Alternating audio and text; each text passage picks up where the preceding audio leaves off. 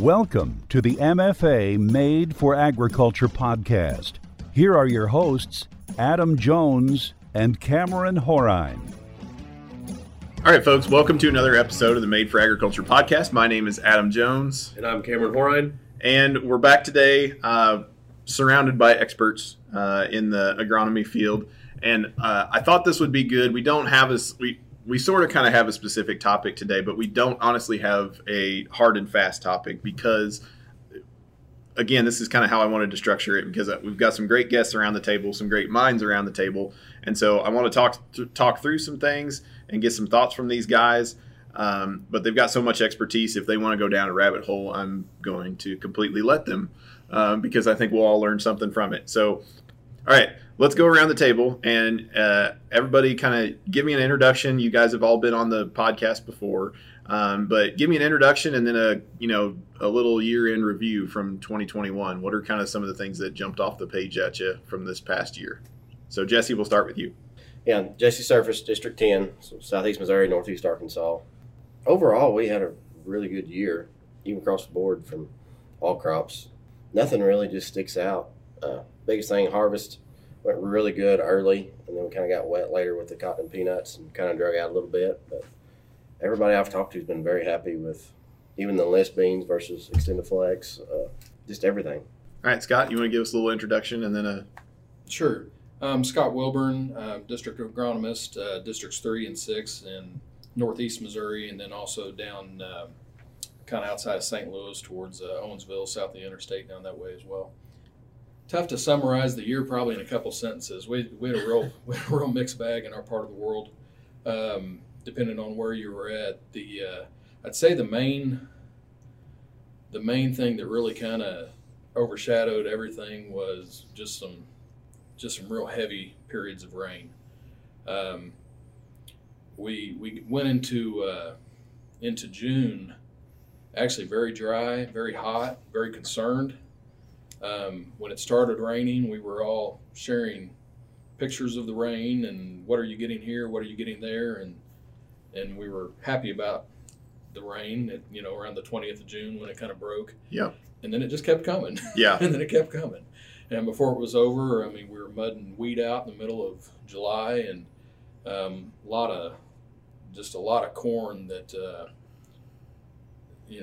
foot tall and 8 and 9 collars at that height, just stacked up, not still growing, but not growing like you wanted it to, and just a lot of stress. And did a lot of postmortems after the season was over, talking about corn in particular. Just yields. There was some good stuff scattered around, but there was also just a lot of disappointing yields, and it's tough to at that time really know what specifically happened. But one of the things you could see in dissecting those dead plants, even in October and November, is just that early stress that really stacked those plants up. I think a lot of that carried through. You think some of that was like cool weather, or I rember like my corn planted early May should be fine, but it sat there very short for a really long period of time. We had that, and I'd have to really look at the calendar to know exactly, but a lot of this was tail end of June, 1st of July. We had a lot of crop that just basically sat saturated. Yeah, and a lot of orange, kind of orange leaves, on the corn. Right. A lot of things that are just telltale, basically flooding. You're looking at corn on a day that it's 95 degrees and it's rolled up tight like it's bone dry while it's sitting in moisture. There was just no respiration going on. Just a lot of those. Just a lot of stress early. Yeah. And some positives though. The wheat went through that period too, and I felt like we had a lot of wheat that was treated with fungicide this year for scab, mm-hmm. and I think it paid big time. I was really concerned we were going to have a lot of wheat that we could not market, similar to 15, and that wasn't the case. There were some pockets of that. And there were some loads that had trouble finding a home, but overall we ended up having a decent wheat crop and being able to sell it. So yeah, beans were kind of a mixed bag as well. So Told you I couldn't do it in 2-3 sentences. That's okay, Scott. That's okay. That's the point. That's the point of long format communications. Okay. All right, Kevin, go for it. Yeah, I'm Kevin Moore, District Agronomist for Districts 1 and 2, which would be Northwest and North Central Missouri. This year for us, we had some ups and downs, a lot of river bottom ground that we had some struggles with, a lot of beans that had to get replanted after flooding. Corn in those situations, not necessarily needed to be replanted, but that excess moisture and lack of oxygen to the roots, it created some long-term issues. But that's just in pockets of that bottom ground that had excessive rains, a lot of hill ground around, and then other bottom ground that did not see that kind of rainfall did very well, especially soybeans. I think across the board we've seen some of the highest soybean yields ever for that area. So you think that was like good moisture through the season, or was that you guys were not as, I think got everything in the ground very early up there. So was that all kind of good target date, planting date type? That was a part of it, but I think more importantly, we got those needed rains in August, early September to kind of help those pods finish filling. Yeah. So Mother Nature was definitely on our side on that as well. Yeah.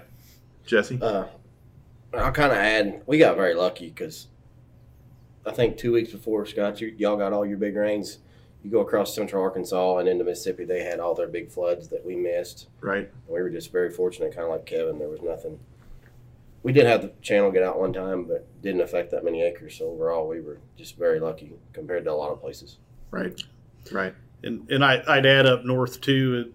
Later in the season, we did start harvest there in October. We did start getting rain, and it was looking like here as soon as we can get harvest done, it's probably going to be too late to get much fall work. Well, we were wrong. We had about a 2 week period that everybody was out of the field, but then the weather conditions were favorable. Harvest got wrapped up, stayed kind of warm, able to get a lot of fall work done. So I think we're off to a good start come spring. I think that's across the whole trade territory. It looked like we were going to be wet, and then we all kind of got a little bit of time. That's exactly right. I mean, like Kevin said, we had that one major rain event in October, and then I don't think it rained again until basically last week. And so from a fall work standpoint, and just it was very nice to see so many terraces built and waterways built and tile projects done. And a lot of lime got spread. A lot of lime got spread. That's generally something that kind of gets done after the fertilizer and everything else. Just cutting through the back roads in northeast Missouri, it was like every other field had a pile of lime in it. Well, Scott, I think some of that, and not to get way off of what we actually talked about our subject was going to be today, but I think some of that was there's no supply issues or logistical problems or insane price hikes with ag lime, right? The Corey still has a giant pile there, and so I think a lot of guys were saying, well, this is and I was concerned about that because it used to be you never were concerned about running out of lines. The last few years, we did have situations like that with a lot of the quarries that at least that I've worked with, which I always thought, how are we running out of lime? Yeah, you would. But basically, as some of these, I don't know all the ins and outs, but basically they crush and then they're done. Right. And so it's not that they're they just don't have it available. But I mean I've heard of some running low in the last couple of weeks, mm-hmm. but throughout the fall, I really didn't hear any of that. Yeah,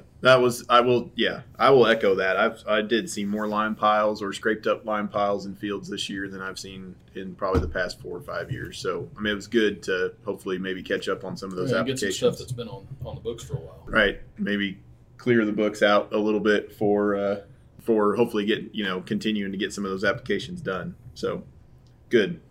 So let's transition to maybe what we wanted to talk about after we're already quite a few minutes in, but that's okay.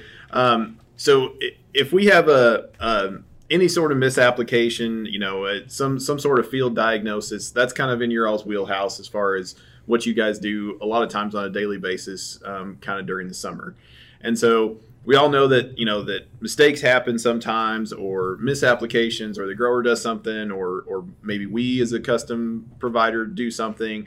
I kind of want to dive into that. It's a topic nobody wants to talk about, but I think if nobody talks about it, then we never have the opportunity to maybe prevent some of those things.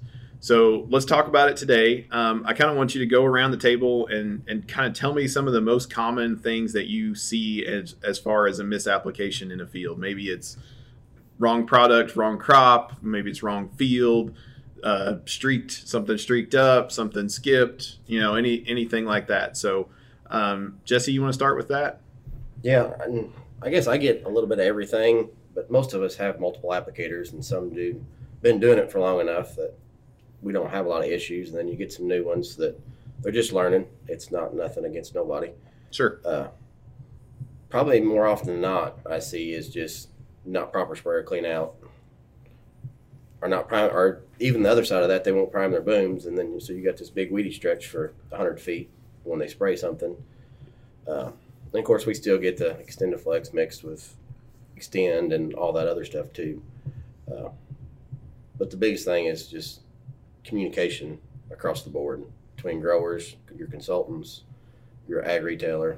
It's just that prevents more than anybody will ever. And I know we probably get on some growers' nerves calling all the time and making sure, but when you got a guy spraying 700,000, 1,200 acres a day, he's got to keep up with it. Yes. Yeah. Well, and they're not that they were ever small beans, or no pun intended, of course there, but you're dealing with crop that's worth $1,000 an acre. Yeah. So if you want to cover somebody's 200-acre field, I think it's prudent to ask the question multiple times to make sure things are clarified, that everybody's on the same page, because nobody wants to be responsible for that $200,000 crop. No, for sure. So yeah, Jesse, I would say, things have kind of changed since we've added Extend and we've added E3s. When it comes to tank clean out.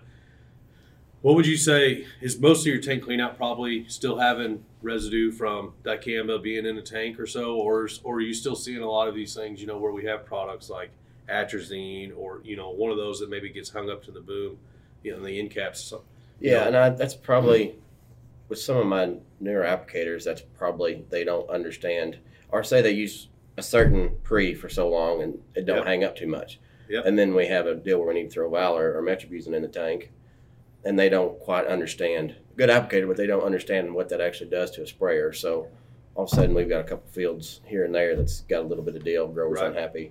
You got to deal with it. But I'd say that's probably a lot. And sometimes even the swapping back and forth from dicamba to Enlist, they may end up keeping that sprayer a little bit cleaner. Right. Inadvertently just not knowing it because they know they have to get it cleaned out to do a good job. Yeah, I would definitely say that's a big piece of it is you get comfortable spraying the same thing. And so you're like, oh, okay, I'm kind of in a groove. And then, like we said, even, we run into issues with inventory issues and like, hey, we have to change something up or something and then you're not used to that spray thing. And I will say, some of my managers do good with like talking to Cody. Well, they'll get a list of beans that they're going to run on this for try to run on the same bean for a couple days. Yep. So if we're coming out of one crop, well, if we're spraying this, it's not going to hurt the beans. Let's roll over to these beans, get it cleaned out, and then swap back to whatever, and just try to keep it easier on the applicator. Absolutely. Scott, you want to dive into it too? Yeah, I would just probably echo a lot of what Jesse just said. Probably one of the bigger issues this year was just confusion about traits. We've dealt with some of that. I've looked at years ago, corn that was sprayed with lightning that wasn't an Emmy corn, the Roundup situations we used to have. So it's not new, but there was a lot of them this year. There was a lot of, in the soybean world, just a lot of technology that really kind of came on hard in the last year or two, and some guys were just confused. Mm-hmm. In some cases, that was on us. In a lot of them, there was some confusion with, that the growers had. It's a little more of an issue this year too, just because we were going back to the rain situation. Mm-hmm. A lot of our posting was done late, And, that's when you found out you had the wrong thing. And now all of a sudden it's the 20th of July. It's not the 20th of June. Right. So that made the situation even worse. We did go in awfully late and had some good results. We were fortunate with that. But, it would have been a different situation if we had those issues earlier. Right. Historically, the big ones, I would say, the contamination, those are, like Jesse was saying, that's a big one. A lot of times it's not a large thing. It's a place where you start, after you sat for the night. The thing I really have been trying to drive home with guys is listen, a 90-foot boom, that's going to hold 25 gallons. You get into these even larger setups, there's even more. And so now you're talking 2 and 3 acres worth of product hanging up in a boom, right? When you start. So that's a lot to flush. That's a lot, even if you clean the rig out completely. If you didn't get that much, material pushed out of the boom, you could still have contamination. The other thing, there's a lot of other avenues that we run into issues there. It may not just be the sprayer may be cleaned out perfectly, but you've got a tender truck, you've got a tote, you've got sometimes these totes that we'll use that don't have a lot of agitation. You can have some issues that may come in there with a hot spot. Liquid, the problem could originate at the liquid plant. If you've got a veteran sprayer but a applicator but newer guy at the liquid plant, you run into some of those same situations, how much you have to flush through.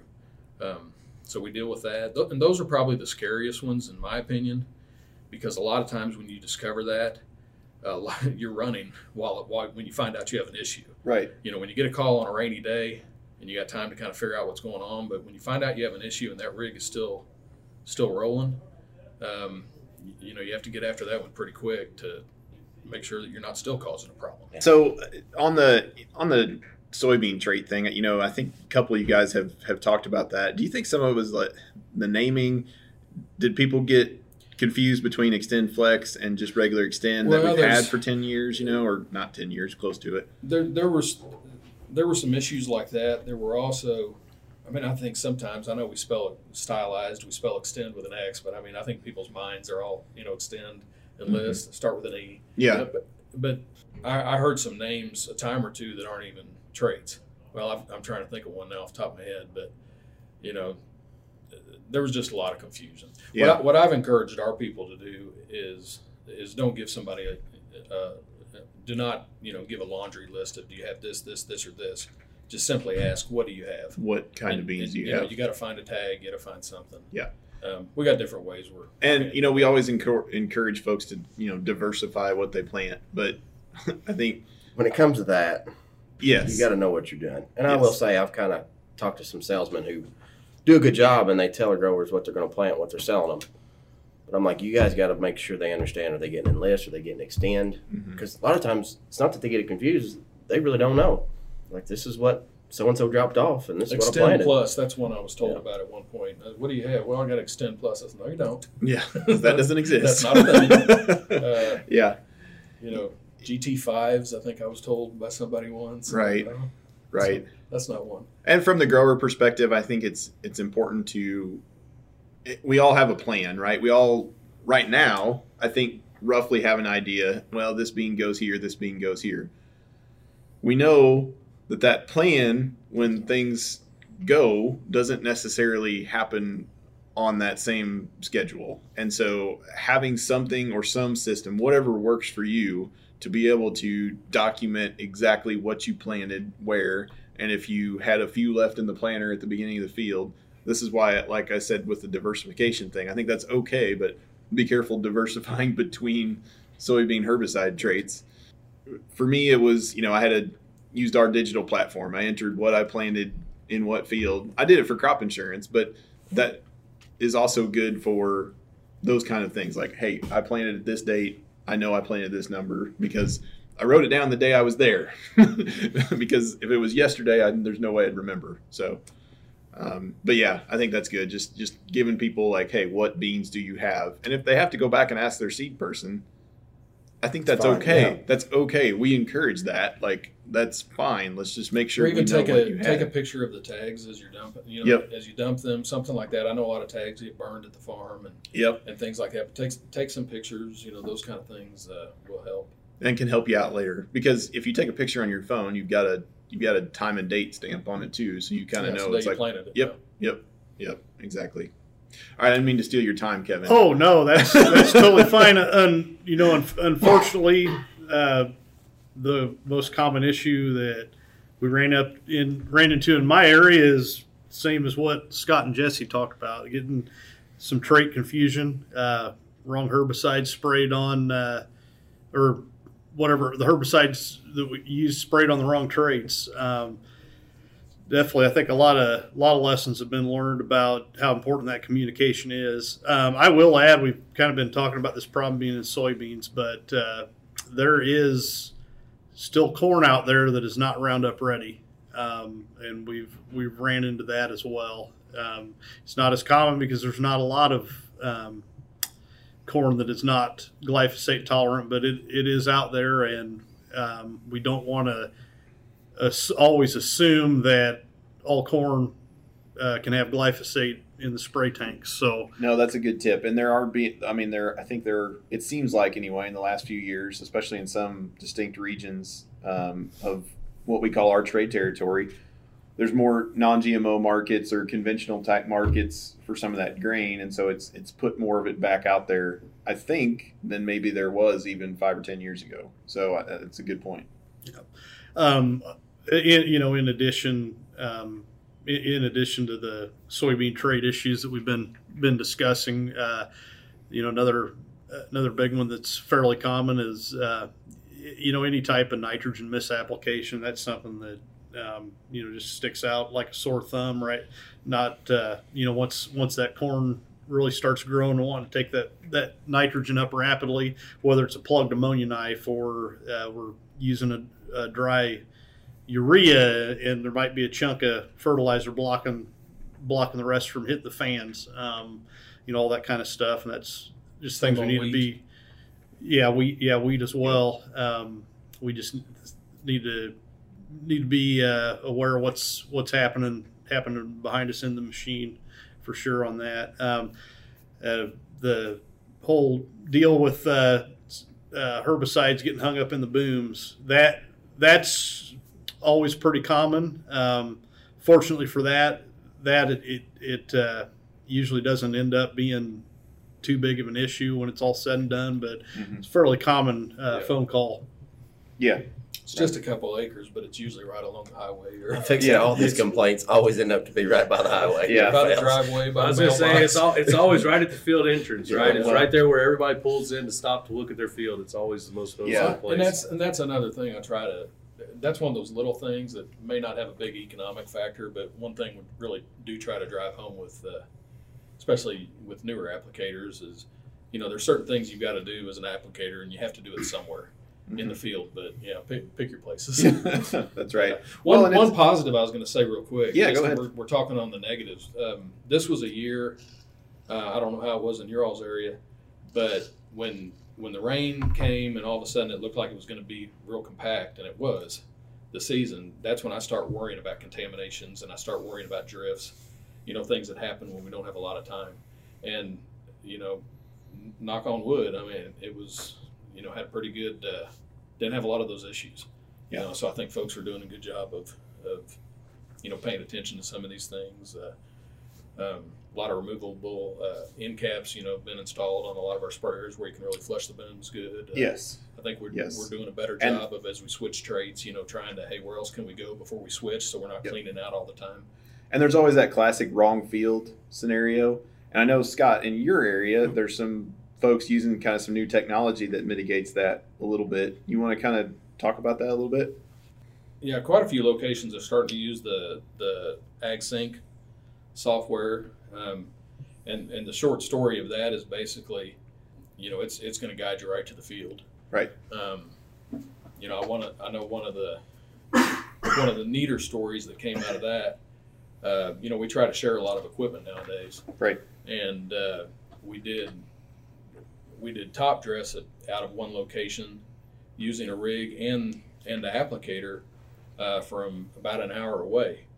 And, she drove the rig over, went straight to the field, never even went to the store, didn't get a stack of maps or anything like that. AgSync took her right to the field and, spread for 2 days, knocked out a pile of acres and it routed you as far as, what's the best way to get there. And so it was. And one of the better things I've seen from it is if you do screw up, it almost right away, because it automatically sends from the grower side of things, it automatically sends me an email after they complete each field.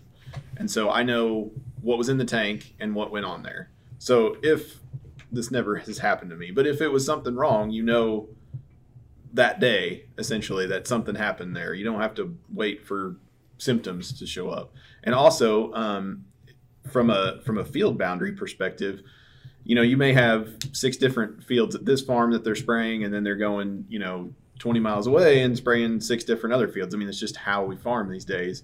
And if they miss one or those kind of things, hey, I noticed you're already on this other farm. You missed this field back on this farm.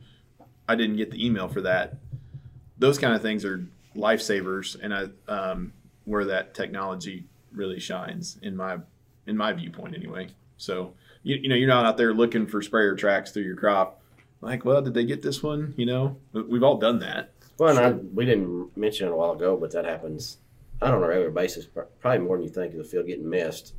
And if you don't have a consultant there every week, it may be 2 or 3 weeks before you realize it got missed. That's right. And then all of a sudden, those are normally easy to deal with too, but but you may have a bunch of weeds that turn off label in 2 or 3 weeks. And then if it doesn't yield as good, then the grower's like, well, that happened, and it's just dealing with it. Yeah. Yep. Exactly. I would much rather have the kind of the data in the system that proves, hey, one way or another, it's like, this is what happened on this date, and it's very nice to track all that stuff. But all right, I didn't mean to get us way off topic there. And you mentioned the showing up 2 to 3 weeks later. I think that kind of takes me back to, I was thinking about this when Kevin was talking about the nitrogen stuff. Those kind of things, just like missing a sprayer field, can be remedied a lot of times, but sometimes we don't hear about them until later in the season, it seems like. So, I know if it's a field that you got a consultant or somebody in, but that's another thing I'd encourage. Just pay attention to the entire field, not just the part that's up by the highway, because sometimes there's so much custom nitrogen application, not just by us, but the grower-owned and operated toolbars are not super common anymore, honestly. I think retail is putting on it seems to be the vast majority of even anhydrous. And so, if you're driving by your field and you notice a streak or something like that, just have somebody at least come check it out. That doesn't hurt anything. It may only be that one spot, and it may be no big deal. It may just be a wet spot, but take a look. Yeah, for sure. And the sooner those types of things are brought to our attention, that's more time that we have to kind of hit that optimum top dress window to get some nitrogen on if we can, to kind of correct that problem. So if there is a problem at harvest, it either won't be a problem or won't be as big if we've had an opportunity to correct it in season. When we had one this year, where random, it was 80-acre field, but there was 20 acres in it that was streaked up. They figured it out. I don't remember what it was, but the grower was actually looking, and he called us. And there was just a little bit off at the end, but he's like, I appreciated y'all just going out there and taking care of it, and me being able to come, and probably done us better that we done it that way. Does everybody better. If from the grower side of that, you'd a lot rather sell grain anyway. That's what we're in business to do. Yeah.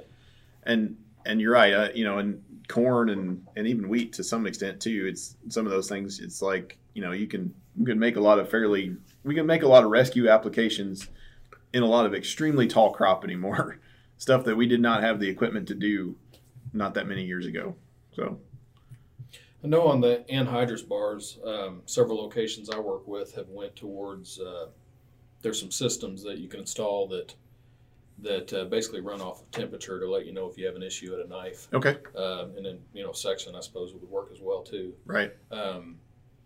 We've been putting gas on for years, but, it's almost a 24-hour operation now when you get at certain times of the year. And Yep. a lot of people in and out of machines, and the speed that we can do some of this. If you've got an issue, you can get over a lot of acres.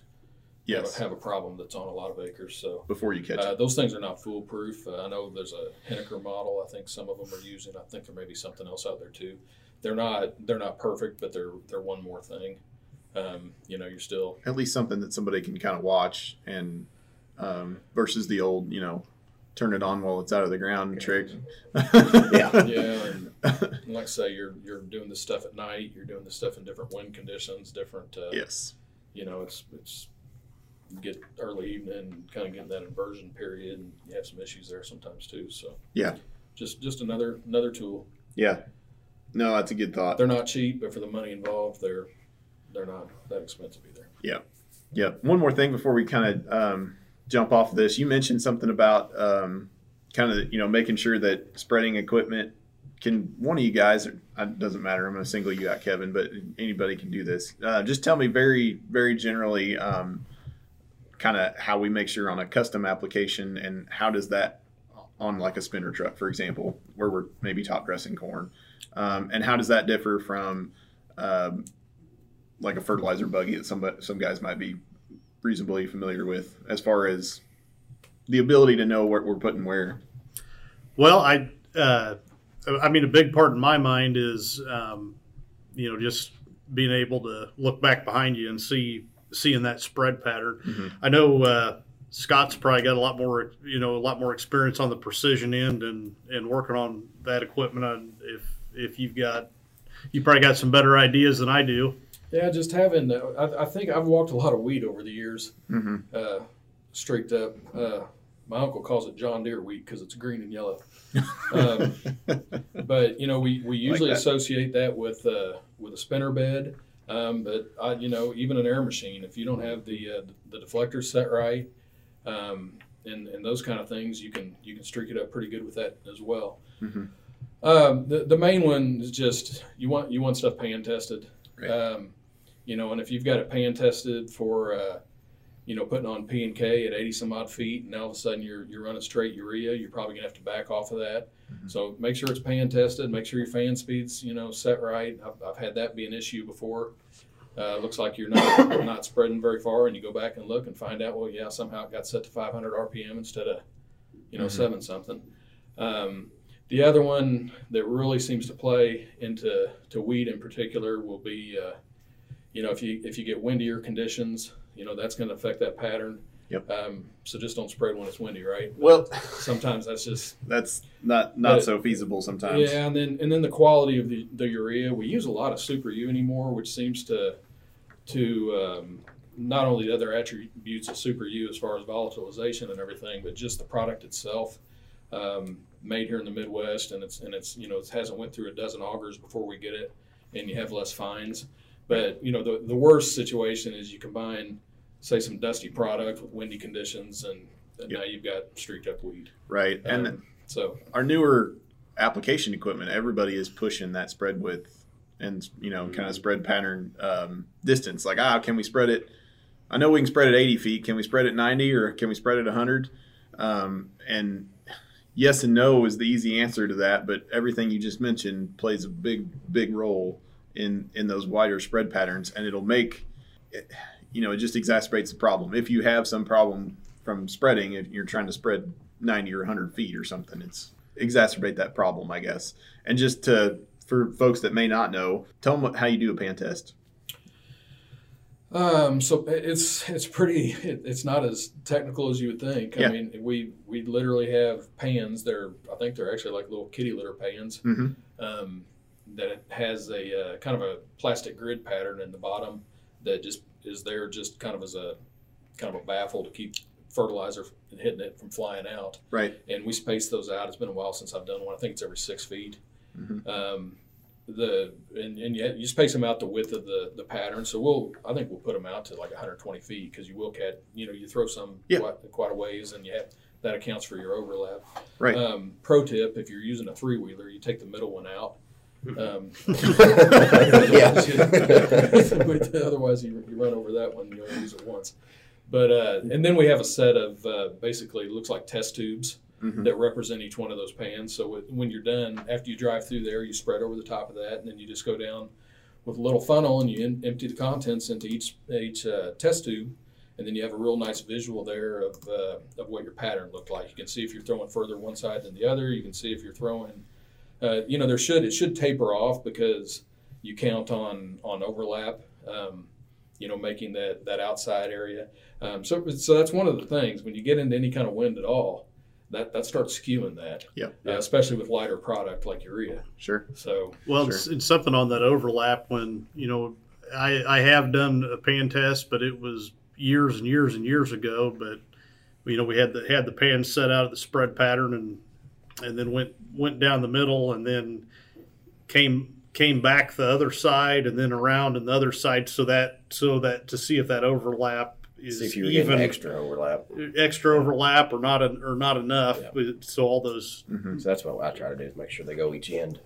Yeah, and I would say definitely it's easy to do a pan test. I mean, you just explained it, and it doesn't take any time to make sure you don't just do a pan test for straight urea, or you don't just do a pan test for your P&K blend. You need to do a pan test for your straight urea. You need to do it for your blend, whether you have Super U.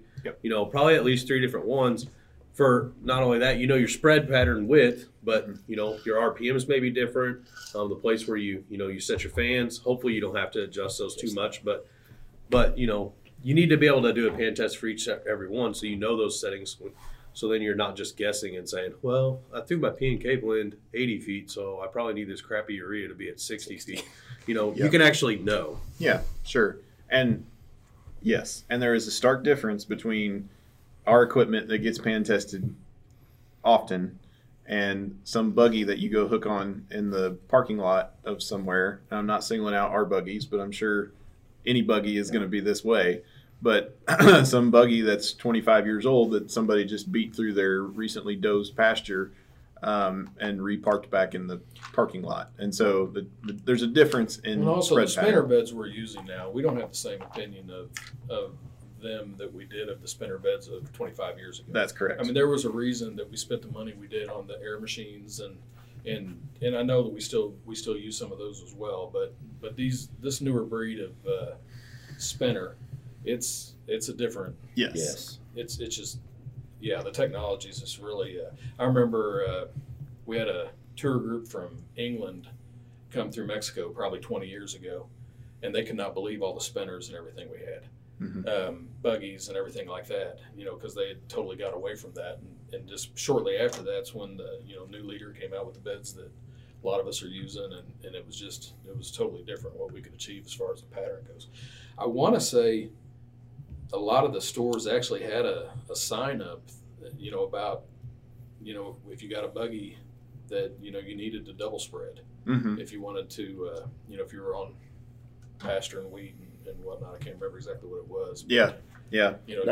Not calling you out being the older one, but I remember being young and going in the local MFA, and there was always a sign Do you about remember double that? spreading. Yeah, I kind of on all of them. It's just I was thinking it was almost kind of like a display. And for a long time, it was normal to double spread all your nitrogen products. Yes. Yeah. Yep. Yeah, like you said, just in the last, however many years. Yeah.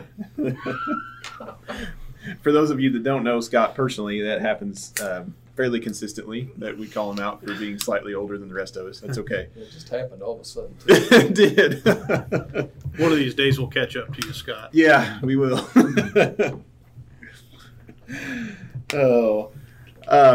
Guys, I appreciate the insight. Is there anything that we missed on kind of some issues you guys end up being called out to or see that? I think we talked a little bit about the automation and which is a form of communication between us as a retailer and a grower themselves. Just kind of, I think that's kind of a big take home point, is really being in good communication with whoever you have that relationship with, and conveying what crop is out there, what I planted, when I planted, next crops in the rotation, just to make sure that we're using. That's can be a big deal. You know, getting some different crops. Yeah, well, I guess some of the soybean post products that have maybe a 10 or 11 month rotation to corn or something. Yeah, anything with Famecifin in it, so a prefix, Flexstar, the generic Battle Stars. That's 10 months. So right, so some of those late applications, like what Scott was talking about, that we end up making this year. You know, you got to watch some of those things, and it's like, okay, well, this field going to corn next year. Like, we need to know all that stuff, and so just having that good open communication is pretty important. And following or looking at the label of any product we're applying and looking at those rotational restrictions is going to be very important. We talked about the Famecifin. That's a really common one. I think, it's common enough that most of our locations know not to spray that after July hits. Yeah. It's just kind of automatic that, hey, our plan was to use prefix, but we're not going to do it anymore. Sure. Yeah. Yeah, the only other thing I'd say is, we talked about tank contamination and we talked about, spread patterns and stuff like that. We can fix a lot of spread pattern issues. Generally speaking, if we have some communication with it, we can do our best to at least remedy some of the spread pattern issues that may come across. Tank contamination issues, sometimes, you just can't fix those, but we can help at least have a conversation, do our best to remedy that. But when it comes especially to these fertilizer things, if we have a chance, we've got like you said, Adam, earlier, we have a lot of ability to try to do some remedies on that, whether that be top dress the whole field. Like this year, we knew that we had a bar that had a problem with a knife. We went back with a smaller bar, used only one single knife and tried to fix that area. So, I mean, we have abilities to try to fix things, especially when it comes to nitrogen. Yeah. Well, even on these soybean issues that we talked about, where the wrong herbicide gets sprayed on the wrong trait. Replant, unless we're just talking super late into July, but there's a pretty big chance that we can get some grain out of there. That way those losses that need to be made up for aren't as significant. We did have some situations where we were getting into July a little ways and went to replant, and those replanted beans still yielded over 40 bushel an acre. Doesn't always have to be a herbicide problem. There's if a field floods in early July, that grower's probably going to want to replant to get what we can get as far as grain goes. And sure. Well, one thing that helped us this year was just the value of the beans. I mean, we didn't have to raise a whole lot of soybeans to be in the money. Yep. If we had $7 beans, planting on the. Well, that's why I was just going to say something about planting something like that versus trying to take a crop insurance claim the value of the beans changes those conversations significantly. I've got one particular grower that they just got floodable ground, and he'll say, I don't care if it's 1st of August. He said, the way he's got his insurance set up, he said, I'm better off to replant and get what I get to keep my APH up. Right. That's and right. not take that hit. Right. Yep. Because if you want to try to exclude that year. All right. Anything else, guys, we want to cover? I don't think so. I think we should just do this more often, Cameron, where we just force them to sit down and talk about stuff and not. I'll try not to tell us what. Not tell you. Yeah. I just want you guys to sit down and talk and not tell us. I'm not going to give you any direction about what we're talking about. So, because I think it turned out good. So I appreciate your all's time and insight as always, and I'm sure we'll have you back on here eventually. Before Shannon gets back again, though. Before Shannon, yeah, that's right. That's no problem there. No problem there.